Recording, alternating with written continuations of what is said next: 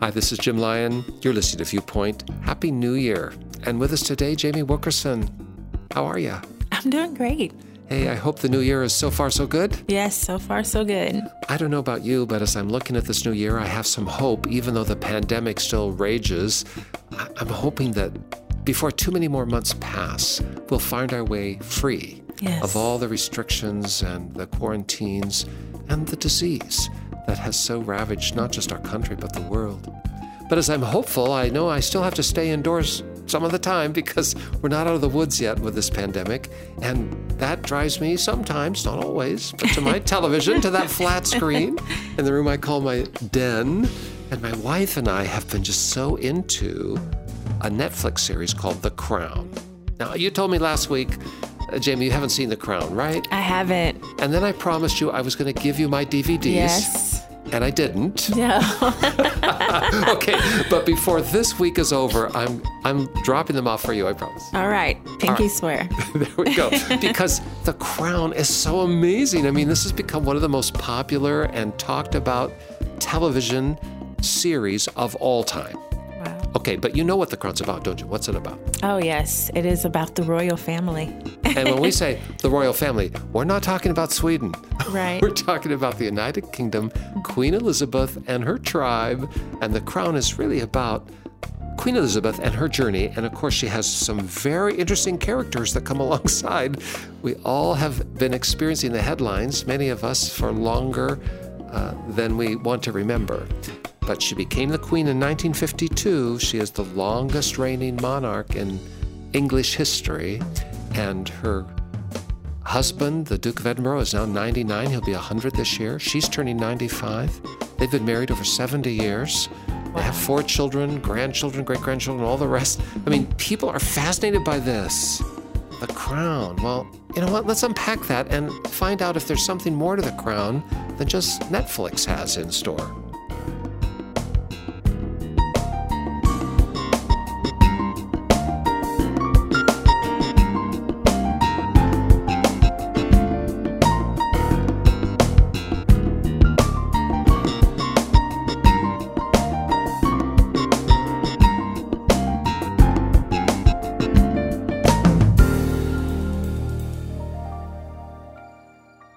Now, I know you haven't seen The Crown yet because I haven't brought my DVDs over yet. Okay? Right. But I know that you're kind of, what shall I say, a fan of the royal family. I mean, you're interested in some of that story.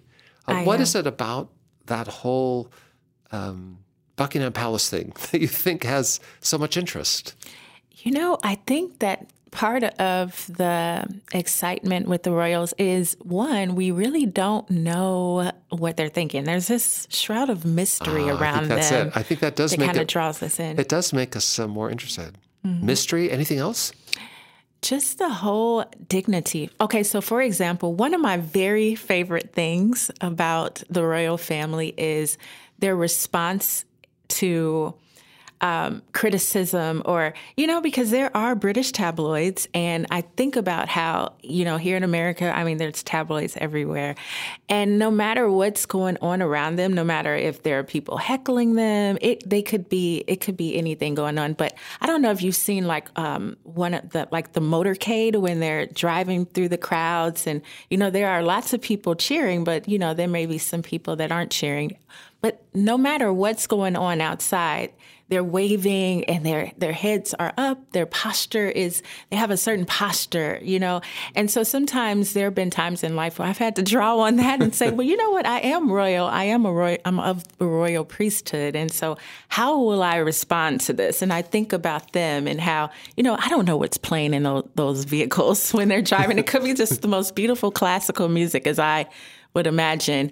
But, you know, I love that, you know, just kind of drawn from that example that they've given us over the years. They've certainly created the screen. Oh, yes. That they're somehow above the fray. Mm-hmm. And there is something magnetic about that, too. And the stories are hard, and every now and then we see behind the veil something personally is disclosed. But I understand what you're saying, and that mystique is maybe what draws us to it. Yeah.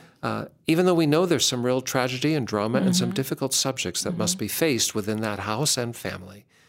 The Crown, as a production, has very high values. The costumes, the sets, kind of the coordination with what we know of the historic narrative. It's a really phenomenal watch.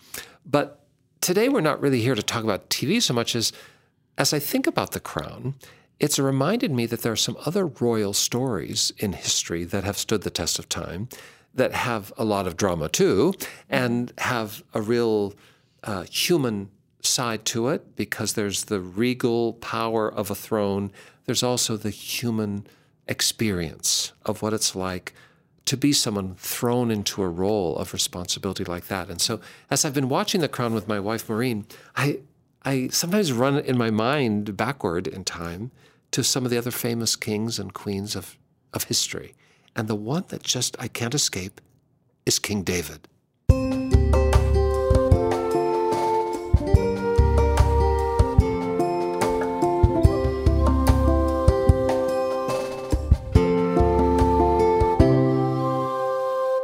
It may seem preposterous, but as I think about Queen Elizabeth, I sometimes think about King David. I mean, obviously, they're different people in vastly different worlds, but both of them came to the throne as young people. They were young. They both came to the throne in an age when people weren't certain that they really might have the chops to do the job. They came to their responsibilities in an age of great tumult and change. They were kind of pivots of history. Queen Elizabeth, just as the empire is beginning to recede, she comes to the throne. In David's case, the country has been in civil war and in great difficulty, and now he has some tall mountains to climb, bringing it together. I mean, they're young adults who are thrown into a role that might be beyond any person, humanly speaking, but somehow they rose to the occasion. So when I am watching The Crown, I think about David too, a man who had great gifts and some deep flaws, but the sum of whose life still stands out as something remarkable and admirable. I agree, because David is my favorite, besides Jesus, person in the Bible. And one of the reasons why is because, one, David was called, and the only person in the Bible was called a man after God's own heart. And so, there's a popular saying, successful people do what other successful people have done. And so I like to look at people in the Bible and kind of pattern after that. And David left some really great examples of courage in the place of fear, and just his whole desire and his humility before God and his willingness to even look kind of crazy than maybe other people thought as he worshiped. He was willing to just be free. And he really had that royal mindset from early on of accountability to God and not man. He wasn't concerned so much about what others thought. He was mostly concerned about God's opinion of him. And so I really admire that. He had a certain humility and confidence blended together in the perfect weave, isn't it? And so David is a person who's born into a house where he becomes a shepherd, which is a very low economic station in the context of its time, that nobody was clamoring to get a shepherd's job. But that's how he started out, and yet he rises to become the king by the appointment of heaven, an unlikely prospect, as he's identified early on as a young teenager, we think. And then he goes through a long struggle before he actually becomes king. Wow, there's so much to learn about that crown on David's head. Last week, Jamie, you and I talked about how Samuel, who was a great prophet, the most important figure in the country of his time, felt like God was calling him to anoint David to be the next king, even though years would pass before he actually came to be king. It kind of reminded me of Queen Elizabeth again. She wasn't destined to be the queen. Her father was not in the line of succession. Right. Her uncle was. Mm-hmm. But through a strange and unpredictable turn of events, her uncle abdicated the throne. Her dad becomes king. And suddenly, as she's a teenager, she's identified as the next successor to the throne after her father everything changes, but she doesn't become the queen for quite some time. Similarly, David is identified, you're going to be the next king, but they already have a king named Saul, and he's not going to become the king for quite a while. But in the book of 2 Samuel, in chapter 5, we see the moment when he's actually acknowledged as the king and steps into the shoes of being the king of all of Israel. And Jamie, I know you have that in front of you. Tell us what it says. This is 2 Samuel chapter 5, verses 1 to 5. It says, Then all the tribes of Israel went to David at Hebron and told him, We are your own flesh and blood. In the past, when Saul was our king, you were the one who really led the forces of Israel. And the Lord told you, You will be the shepherd of my people Israel. You will be Israel's leader. So there at Hebron, King David made a covenant before the Lord with all the elders of Israel, and they anointed him king of Israel. David was 30 years old when he began to reign, and he reigned 40 years in all. He had reigned over Judah from Hebron for 7 years and 6 months, and from Jerusalem he reigned over all Israel and Judah for 33 years. In 1952, King George VI of the United Kingdom passed away, and his daughter, his oldest daughter, Elizabeth, became the queen. She was just 26 years old. It's hard for us to imagine, as we think about Queen Elizabeth now, who will have her 95th birthday this year, as a young woman at age 26. There are some living people, of course, who remember those days. But for most of us, Queen Elizabeth has not been just that young ingenue of age 26, and yet there she was. The whole world fell onto her shoulders that she had known, and she had to step in. Even though she'd been preparing for it, who could know the burden of responsibility she felt? And similarly, King David, he had been chosen to be king, acknowledged to be king, and yet he was not given access to the palace. No, because there was a lot of tension about who should be the next king, and not everyone agreed that David should be that. And he finds himself going through some long years in the wilderness, which leads up to the scripture you just read, Jamie. And it's in those years that he proves himself worthy. Elizabeth didn't have to go through that. Everyone knew she'd become the queen, and during the years of the waiting room for her, people understood that she was serious about the business and was respected in a way. She sometimes was seen to be naive, and she was a young woman, after all, in a society that favored men.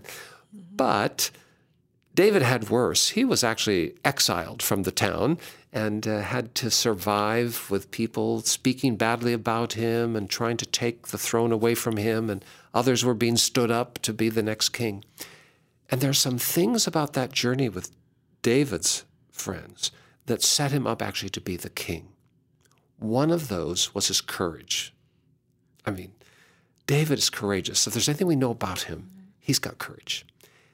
We know from his childhood that he would stare down a lion protecting his sheep, his flock, and he was a bear. Not afraid. Yes. And how did that play out in the Goliath story? What do you say in the Goliath story? What I love is, yes, he had courage, but his confidence was not in his own ability, but it was in God.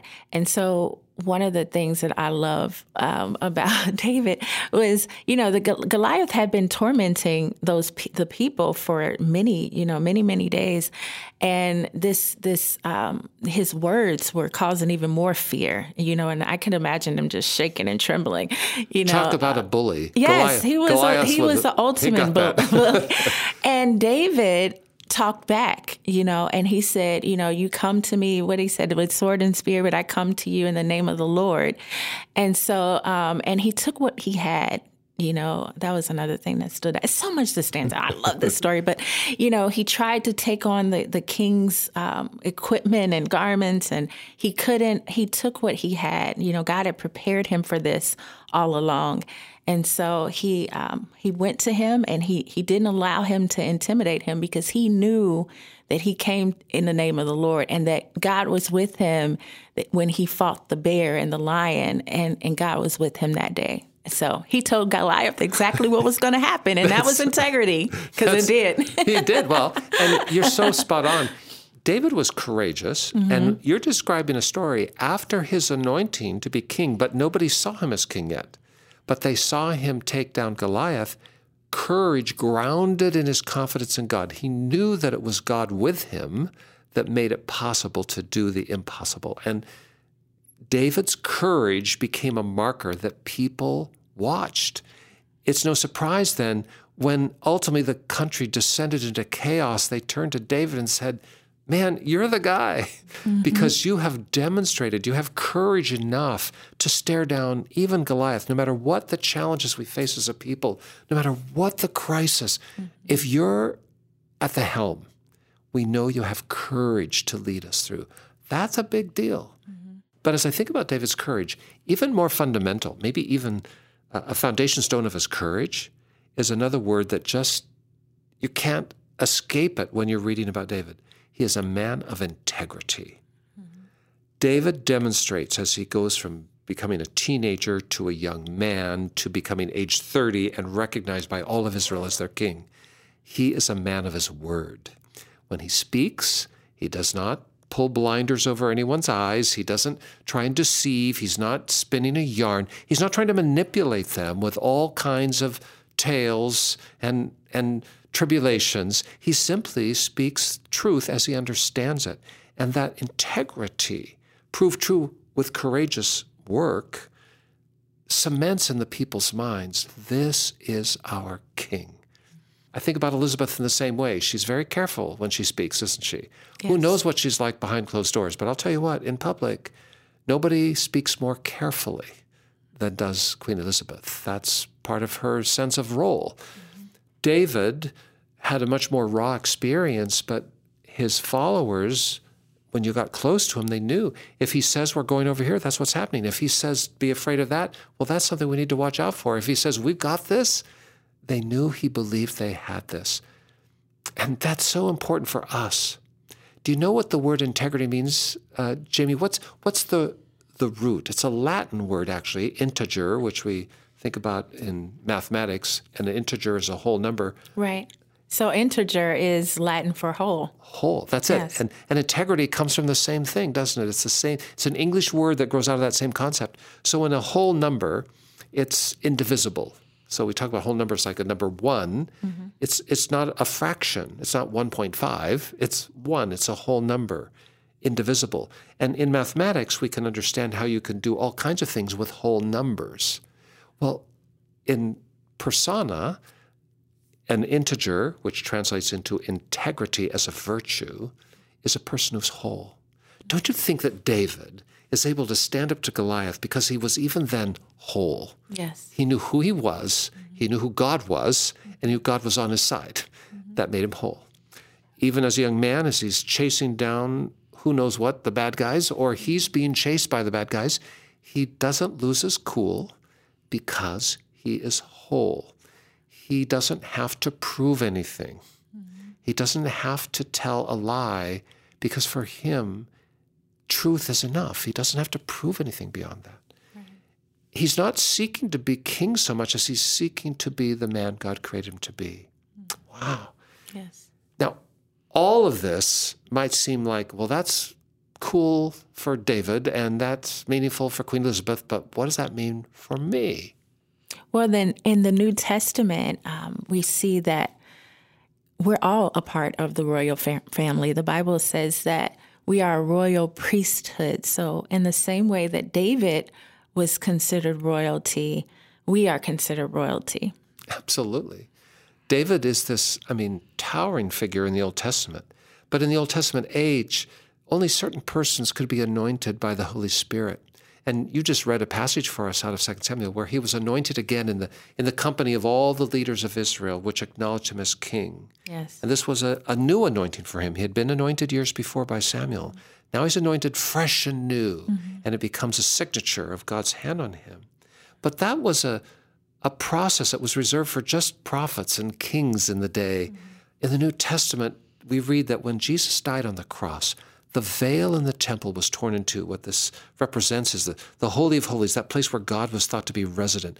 That veil that separated the rest of us from that holy place that only the priest could enter, it was torn in two, which was as much as saying, now all of us can come into the presence of God. Now all of us can experience a calling of God. Now all of us can be used of God, instruments filled by his Spirit for his kingdom purposes. Yes, we're all members of the royal household of faith. We are the Lord's family now, adopted as his very own children. So in all of this, these stories about Queen Elizabeth or King David actually may teach us something. Because today, right now, wherever you are, whoever you are, wherever you've been, wherever you think you're going, God has an appointment for you. And he would like to anoint you to be his royal priest, to be his family, to be his instrument to achieve ends for the great kingdom of God, of which Jesus is Lord. Wow. I mean, think about that. I'm watching The Crown and I'm thinking, man, those guys, they've got so much going for them, a lot of challenges too. But the Queen, at least, seems to always have a sense of duty and responsibility that liberates her from her golden cage, you might say. In my life, I want to have the same. I'm not living in a palace, but I want to have a sense of responsibility and duty that liberates me from all the ways in which others in my world sometimes feel trapped. I want to be useful, and I want to do things and great things. We can all be anointed. Jamie, I know that you've had a calling in your own life, and sometimes people don't always see the calling the way you understood it. Is that fair? You know what? That's true. And sometimes I haven't always seen it. But, you know, I have learned, and it's so funny that you mentioned the fresh anointing, because I lately, just with the pandemic, with everything going on and sometimes slowing down, because sometimes it can be busy even at home. But I have just kind of been on this new adventure of just something similar, just a fresh anointing, because might as well. I'm not really going that many places. And so I've been asking God to even give me a fresh anointing, even when I'm reading the word. Some of the passages are familiar from even my childhood, but I've been asking God to give me fresh eyes to see and fresh revelation and insight and really learning how to seek God. So an anointing has to be refreshed from time to time. Mm-hmm. And you could have an anointing as a young person and at another stage in life and another stage in life. We all need that fresh filling of the Spirit. But in the end, it's going to be the Spirit of God that allows us to fulfill our life, our destiny, and to become royalty in the sight of heaven. And today we want to invite you into this journey. As the new year begins, we want to encourage you, no matter what your circumstances or how difficult the world around us might appear, no matter how others might see you, God sees you. And he sees you as royalty. If you're willing to surrender into his hand, to join his family, allow Jesus to make you new, and then open your heart to be clothed, to be anointed, to allow the Holy Spirit to just pour onto you and into you, and see what happens. We invite you. Pray with us right now. Our Father, we're so thankful that you know each of us by name, and that you've brought us into this new year, and that you have things for us to do. We have a destiny, a royal destiny. And we understand, Lord, that others may see us differently, and we may see ourselves as insignificant. But you see us as royalty. We pray, Lord, with all humility, that Jesus will make us new and fresh, cause us to be born again as we admit our sin, and know that we can be forgiven by his work on the cross. And as by faith we accept that forgiveness and his lordship, Father, I pray that you will fill us with your Holy Spirit. We open up every part of our being, our dreams, our fears, our past, our present, and our future. We lay it all before you and ask that you will completely possess us and anoint us with your Holy Spirit, that we can be used for your ends. May we have the confidence of a David and the humility of David. May we, Lord, bear our crown that you place on us well. We thank you for hearing our prayers and look forward to what this year might bring as we walk in your Spirit anointed. In Jesus' name we ask it. Amen. Now, if you have prayed with us, or maybe you just listened to us and aren't sure what to do next or even what to make of what you've heard, give us a call. Just dial this number, 1-800-757-VIEW. That's 1-800-757-8439. 24 hours a day and 7 days a week. We're by the phone, I promise. We are so glad to hear from you. But Jamie, if someone does not want to yet make a call, but they would like to just read some more about us online, what's our web address? Our web address is www.cbhviewpoint.org. That's right, CBH, Christians Broadcasting Hope. That's who we are. cbhviewpoint.org. You can read about the ministry there. You could also send us an email, and we will reply. Maybe you're actually accessing this conversation already on social media, and if you are, just put a note, a remark in the social media feed, and we'll watch that and get right back to you too. Or at the last, just write me a letter. Address it to Jim Lyon, Viewpoint, Post Office Box 2420, Anderson, Indiana 46018, USA. But whether you call us on the phone, check us out online, use social media, or use the post, please, in this new year, let us hear from you. Jamie, I promise you, I know you've heard it before, but I promise you, I'm bringing the DVDs of The Crown over to your house. Please. All right. Something for the new year. And to all of you who've joined us this week, thank you for coming alongside. We hope that you'll be with us again next week as we continue to unpack the series called The Crown. And hey, don't just spend all your time with Netflix. Check out that Bible too. The books of 1 Samuel, 2 Samuel, 1 Chronicles, and 2 Chronicles, rich with story about royalty. Well, until then, for all of us at the Viewpoint Ministry team, for all of us at Church of God Ministries, which is the host of our broadcast, this is Jim Lyon. Happy New Year, and stay tuned.